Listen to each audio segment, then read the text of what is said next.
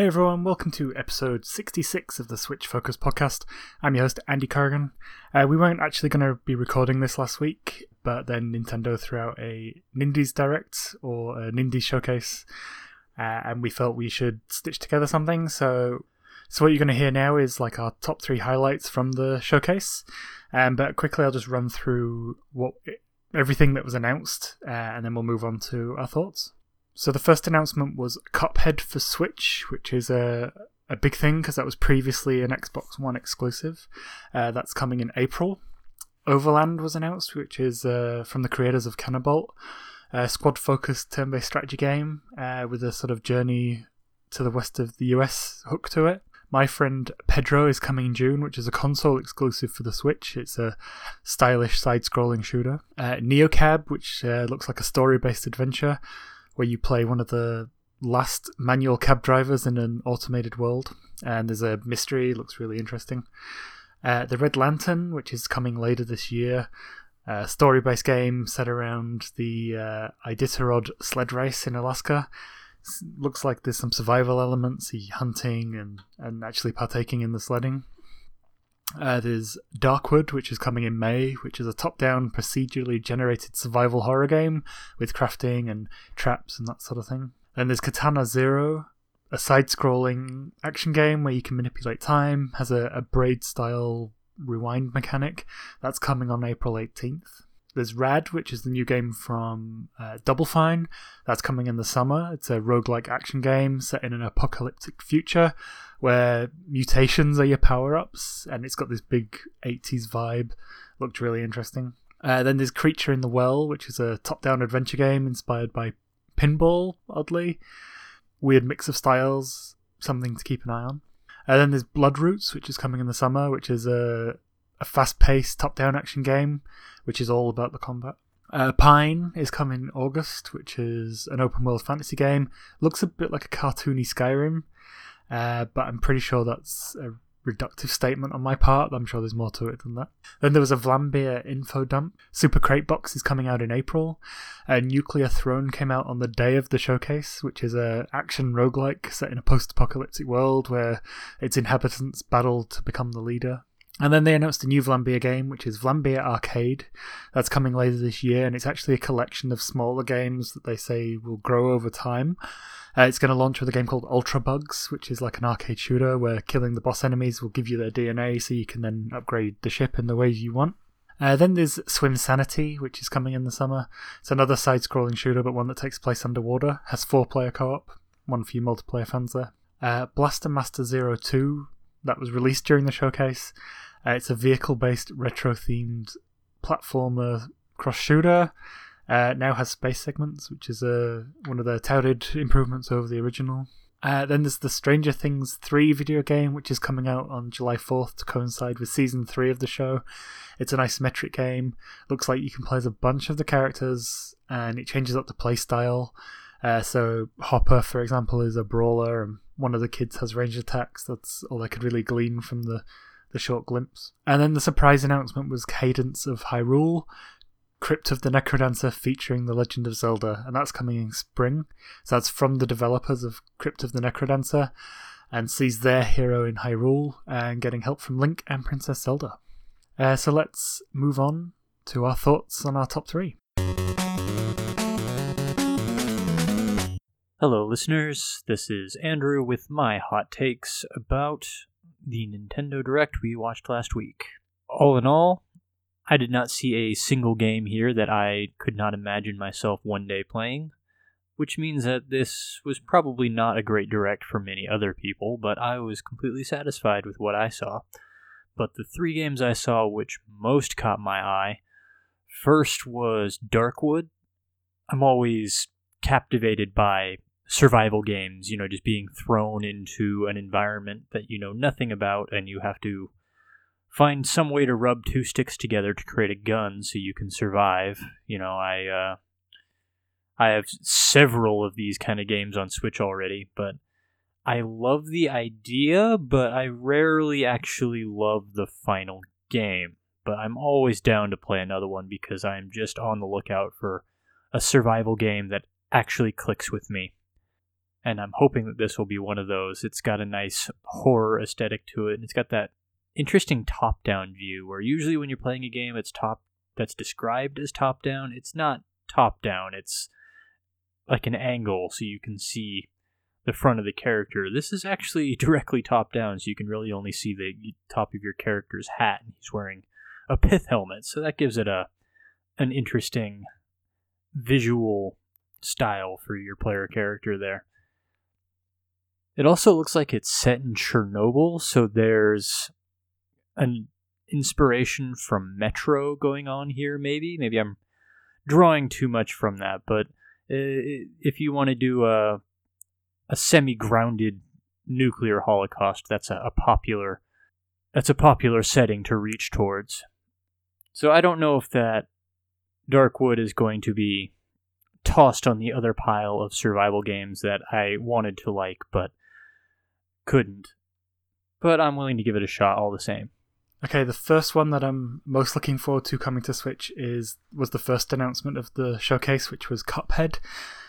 This is an utterly gorgeous homage to classic cartoons from like 40s era, right from its visual style, its colouring, and its music. I always mentally think back to Cuphead as being sort of a platformer, but it's not. It's more of a shmup struck bullet hell game, and it is really, really difficult. It's all about memorizing enemy patterns, which can also be randomized, and just learning how to deal with each type of situation on the fly. It's the sort of game where you will die a million times on a level before you get it, but then when you get it, it is just so satisfying. I did love this on Xbox One, but I fell off about halfway through, and it's one that going back to it partway through feels really daunting, and like it's like a mental hurdle. I'm definitely going to revisit it from the beginning on Switch. The Switch is a great home for this sort of game. And I just also wanted to highlight just how weird it was for Nintendo to be thanking Microsoft, who, they invested heavily in this game, for allowing them to bring it over to the Switch. And it's sort of just the next step of that weird Nintendo-Microsoft love-in that we're seeing growing more and more. The other thing to mention actually with that is that Cuphead for Switch is going to have Xbox Live implementation, so you will be able to unlock the achievements for your Xbox account on the Nintendo version, which is a really sweet inclusion. Hello, this is Craig, the editor, chiptune composer, and rare guest on the show.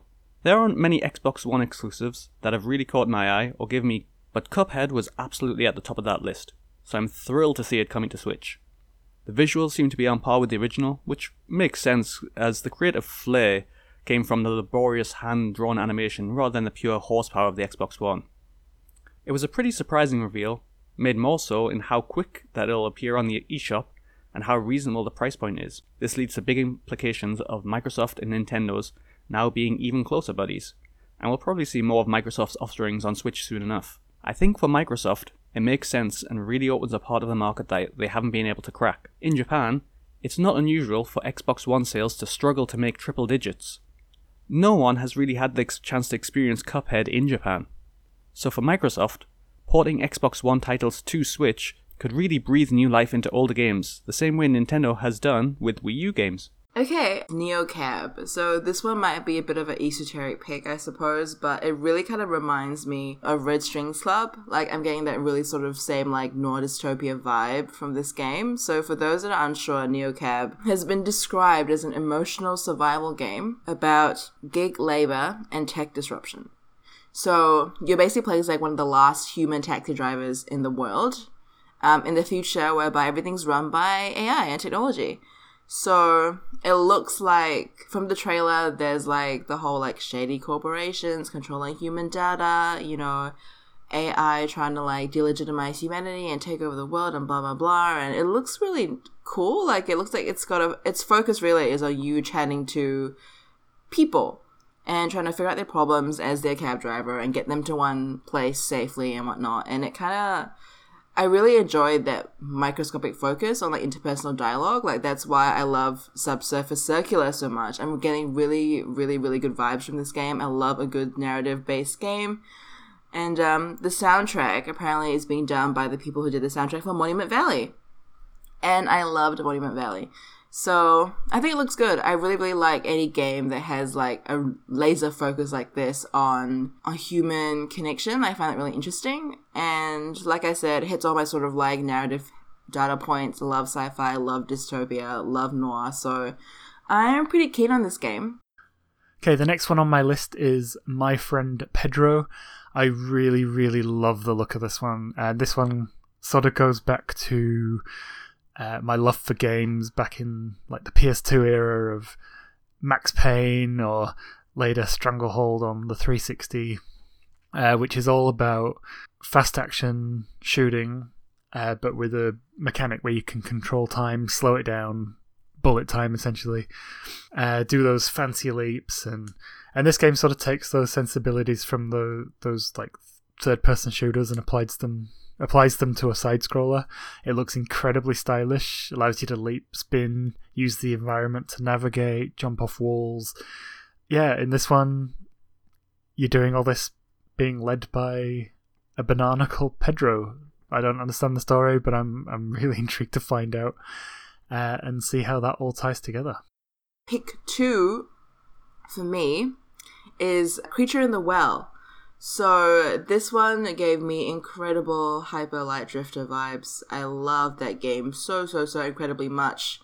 I've bought it 3 times now, probably at this rate each time, and I love the environmental storytelling, love the aesthetic, love the art style, love the hack and slash combat, and Creature in the Well looks like that plus pinball. So normally I bounce hard off pinball. Like, I've not touched a single bloody pinball game. Like, I know Andrew and Andy have talked about this. Andrew in particular seems to enjoy the pinball lifestyle, which is great, you know, you do you, Andrew, but that is not me. I don't care for it at all. But the way I think it's been incorporated here with sort of like, I suppose you consider it environmental triggers / factors, it just kind of is like another way to add to what looks like already very fluid combat. So I'm really, really, really enjoying the idea of it. In execution, I could hate it. Like, disclaimer, I could very well hate this, hate the way that every I don't know, projectile / landmark becomes like a pinball paddle or pinball bumper, and like, it could be terrible. Who knows? But watching it looked amazing. I saw maybe about 10 minutes of gameplay footage that was released, and that looked really, really cool as well. So I'm a sucker for the aesthetic. I'm sure it looks appropriately grimdark for my taste. And we'll see how the pinball stuff goes. I like it. Do like it. So I enjoy what looks like incredible amounts of weapon variety, and I love a really, really good game with dungeons and puzzles and whatnot. And this looks to be that. So I'm pretty excited for it at this stage. Second game that I looked at that I was really intrigued by was The Red Lantern. Its premise reminded me strongly of Celeste, a game from last year, which I loved very much. It's about a young woman who has something to prove to herself and to the world, so she sets out to accomplish something difficult. And whereas in Celeste, Madeline would climb the mountain Celeste, in this game, the protagonist enters the Iditarod. And rather than being a platformer, this game looks like it's more story-driven. That's how it's billed itself anyway. And it's supposed to be drawing all the events that can happen to you from hundreds of possible different things. So, well, you know how that usually happens is you start repeating events pretty often and the game gets a little repetitive after a while, but it looks like it's got its heart in the right place. I'm really intrigued by its premise. I'm intrigued by its setting. And it might have more to it than it's just presenting itself in the Nintendo Direct. There might be some survival elements to it. They said there's hunting and things like that, but the depth of those systems was not really revealed. But I do enjoy a game that has a strong story, even if it's a randomly generated story, so I'm not counting on the plot being all that deep. Maybe just a series of random events, and if you get through them, congratulations. You've helped this character accomplish something. I could see that falling on its face, but I'm still intrigued. The Red Lantern will definitely be a day one purchase for me. I think the Red Lantern looks great, and one thing that really interests me about it is that it's a very personal story.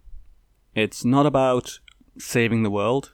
It's not even about being the best. It's just about trying to overcome something. It's something that we don't really explore as much in games as we do the hero narrative. Now, one thing that does worry me in this game is I think I'm going to have the same anxiety that I feel playing Pikmin. I don't know why, but if you give me Mario to play as, I'll happily toss him into the abyss and think nothing of it. But if you give me a character that is helping Mario, I will absolutely protect that character with my life, and if they die or something happens to it, I will feel very guilty and probably reload my save. This happened absolutely with Pikmin. Every time one of these little guys died, you'd hear the soft whimpering, kind of disappointed cry. You see the little ghost fly above, and you'd feel awful. Even in the trailer, you see one of the dogs getting into a bit of a hairy situation with a bear, and that dog's just trying to protect you. I want to play it, but I know if I do, I'm going to get terrible anxiety over wanting to protect these dogs, and if these dogs do what they can to save me and get hurt in the process, I'm not going to have a good time. So, let's see how that is. So I'm pretty sure we overlap on at least one of these, and I'm pretty sure I know which one we overlap on.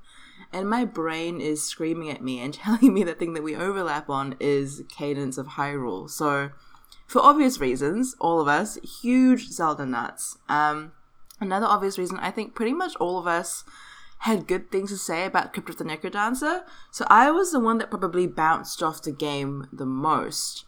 I love rhythm games, yes. Love roguelike games, also yes. But I think it came at a time where, you know, it was basically a saturated market. And I remember I tried it out and I thought, yeah, you know what, it's all right. But I bounced off and really came back to it. So I think out of the three of us, I might have played the least amount of Crypt of the Necrodancer, but conceptually I enjoyed the idea. So honestly, I think what will really suck me back in this time is the whole Zelda aspect, not gonna lie. Like, the Legend of Zelda aspect is pretty instrumental in selling me a Cadence of Hyrule, because I love rhythm games. You can tell, you know, I've talked about Voez so much. Every time someone says rhythm anything, I just go, you know what, Voez is on the Switch, and I've played way too much of that game, an unhealthy amount, and I always recommend it. And yeah, no, I'm very keen for Cadence of Hyrule. I really think that it looks incredibly exciting. I like that it's like a proper crossover. You can play, obviously, the original character from Crypt of the Necrodancer, and obviously Zelda and Link. I just love everything RNG. I think it's going to be great. I really kind of want to see whether or not this will pave the way for other properties, for Nintendo to collaborate with other famous properties like that to create these kind of crossovers that are largely, I suppose, independent of the Nintendo shtick / brand / aesthetic. Because I really didn't think that I'd see Legend of Zelda in a game like this, so I am really, really happy that this has come about, and I think it bodes well. I think it will do well as well commercially, so it could be the start of something new and beautiful. So my list goes Cadence of Hyrule, Creature in the Well, and Neocab. A bit of a genre spread there. But yeah, no, I'm really looking forward to those games. I thought the showcase was great. Obviously not everything there was my style, but I think like the variety of games is increasing on the Switch. You know, I know people will be really, really pumped for stuff like Cuphead that's already out on other places. So I am kind of confident about the state of the indies on the Switch going into this after the presentation. So yeah, it's going to be a good rest of 2019. The last one on my list was the last announcement, Cadence of Hyrule. I haven't played the roguelike Crypt of the Necrodancer yet, because honestly I've been really happy with Quest of Dungeons, which I still jump into from time to time, and of course more recently Tangle Deep, which we talked about a few episodes back. But at the time when Crypt of the Necrodancer came out, Andrew actually recommended it to me. He reckoned I would like it because it has a sort of a musical twist to it. And yeah, because of this Zelda crossover and the remixed Zelda themes that they had going on it, I think I'm definitely going to pick this one up. I think this will be my first foray into the Crypt of the Necrodancer sort of format. The big takeaway for this from me is it's amazing just how much Nintendo are not only willing to work with other publishers, as we've seen with Microsoft, but they're also letting other developers have fun with some of the most iconic properties. We started to see that towards the end of the Wii U with Hyrule Warriors, and now we're seeing it extended to indie developers who are now able to use Link and Zelda and indie properties, basically. It's sort of like a crazy loving Nintendo. No one could have called an announcement like this, especially not a few years back, and I absolutely love it. I'm a lifelong Nintendo fan, and I think current Nintendo is my favorite Nintendo just because of their willingness to try weird and wacky things. It's absolutely outstanding. I have not played Crypt of the Necrodancer, but this Zelda crossover looks absolutely fantastic, and I think the trailer was wonderfully, wonderfully done. It gave you just enough hints to make you think something was going on, something bigger was going to be revealed. And then, as they just started bringing in the Zelda theme, there was the moment where you thought, is this Zelda? They're not going to give an indie game, oh, it's Zelda. So I think it was masterfully done, and if nothing else, I just enjoy watching this trailer over again. The music is great, which is what you need in a game like this where you are working with the rhythm. And I love the pixel art, and the design of the bosses is ridiculous in the absolute best way. So if you look back on the trailer, it shows 2 or 3 bosses, but they all have instruments. So they have the knights with the guitars, one of them is a living xylophone. It's stupid in just the right ways. So I'm really, really looking forward to this one. And the last game was the game that just blew everybody away for coming completely out of nowhere. Something that we would never expect to see from Nintendo is working with an indie developer to create a new Zelda game with Cadence of Hyrule, which is a spin-off of Crypt of the Necrodancer. Crypt of the Necrodancer is a very difficult but very cool dungeon crawling roguelike where you play as a young woman who falls into a crypt and has her heart stolen by this villain called the Necrodancer, and you have to pursue the Necrodancer down into the depths of the crypt to get her heart back, and the whole game is played in the beat of the music, and it's got a really pretty fantastic electronic music soundtrack that goes with it. It is played like many other dungeon crawlers, including Quest of Dungeons, which was an early Switch release that Andy and I both enjoyed, and also Tangledeep, which came out earlier this year, and all 3 of us, Andy, Ginny, and I, all really enjoyed that one, and also Chocobo Mystery Dungeon, which just came out this past week. Is also a dungeon crawler. It's played very much like those, but you also have to move and act in time with the music, and if you don't, then your score multiplier goes down, and your score multiplier is how you get lots of gold. And you need that gold to buy items, so that way you can defeat the more powerful monsters and survive all the way at the deepest levels of the dungeon. So if you can't play this game in rhythm, then you're not going to have a very good time. And that's where the difficulty comes in, because staying in rhythm and also killing enemies without getting killed yourself is very demanding, and there's a high level of skill needed to play this game on a level just to beat it at the minimum level. There is a character called the Bard, which does remove the rhythm element of the game, and it took me a long time to begrudgingly play the game with the Bard just so I could finish it and just so I could unlock things so I could make playing with the other characters a little bit easier.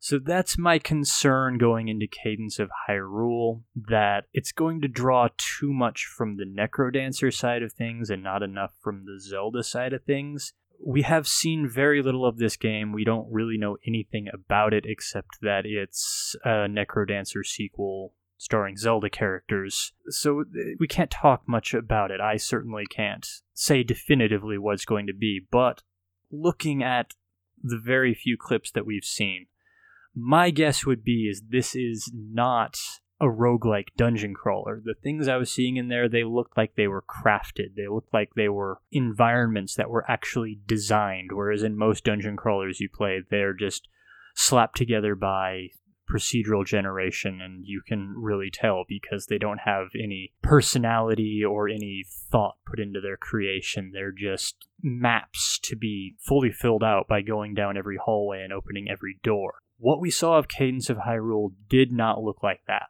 I love Zelda music. I love rhythm games. I was really impressed by Crypt of the Necrodancer, even though I could not play it well enough to actually play it the way it should be played, I think would be the way I would put it. So I'm excited.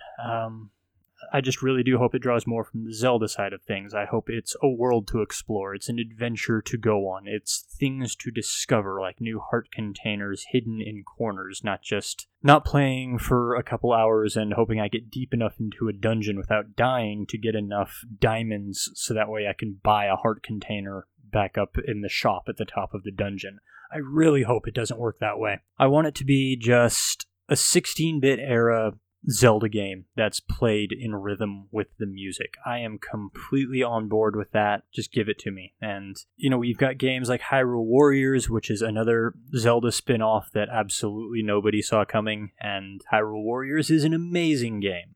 And, I'm sure Nintendo didn't just give the Zelda license to this developer that I think Crypt of the Necrodancer is the only game this developer's actually made.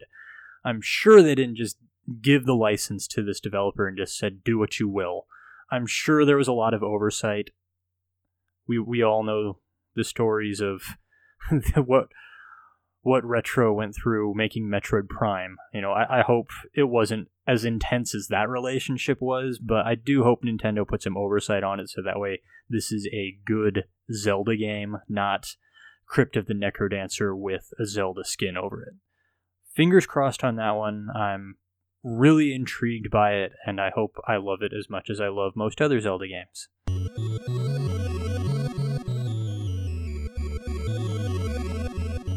And that's it. Thanks for listening to this cobbled together episode of the Switch Focus podcast.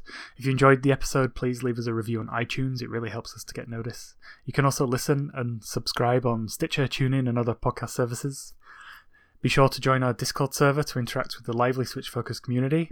Follow us on Twitter, YouTube, Facebook, and at switchfocuspodcast.com for updates, news, and other content. Links are in the show notes. If you'd like to support the show, you can buy us a coffee. The details for that are on our website. Thanks in advance. And you can follow all of the panelists individually on Twitter. I'm at Flame Roast Toast. Andrew is at Play Critically, and Ginny is at Ginny Woes. And our special guest this week, Craig, he can be found at Craigity Craig, or at Windmills at Dawn, which is his music production name. He deals in chiptune, and he also does all the interludes for our show, so I highly recommend you give him a follow and check out his work. Finally, I'm almost out of this crypt. But this isn't the world I remember. At least this guy is familiar. And that pulsing rhythm. Wait, I think I was called here for a purpose. It looks like I've got work to do. And this time, I have help.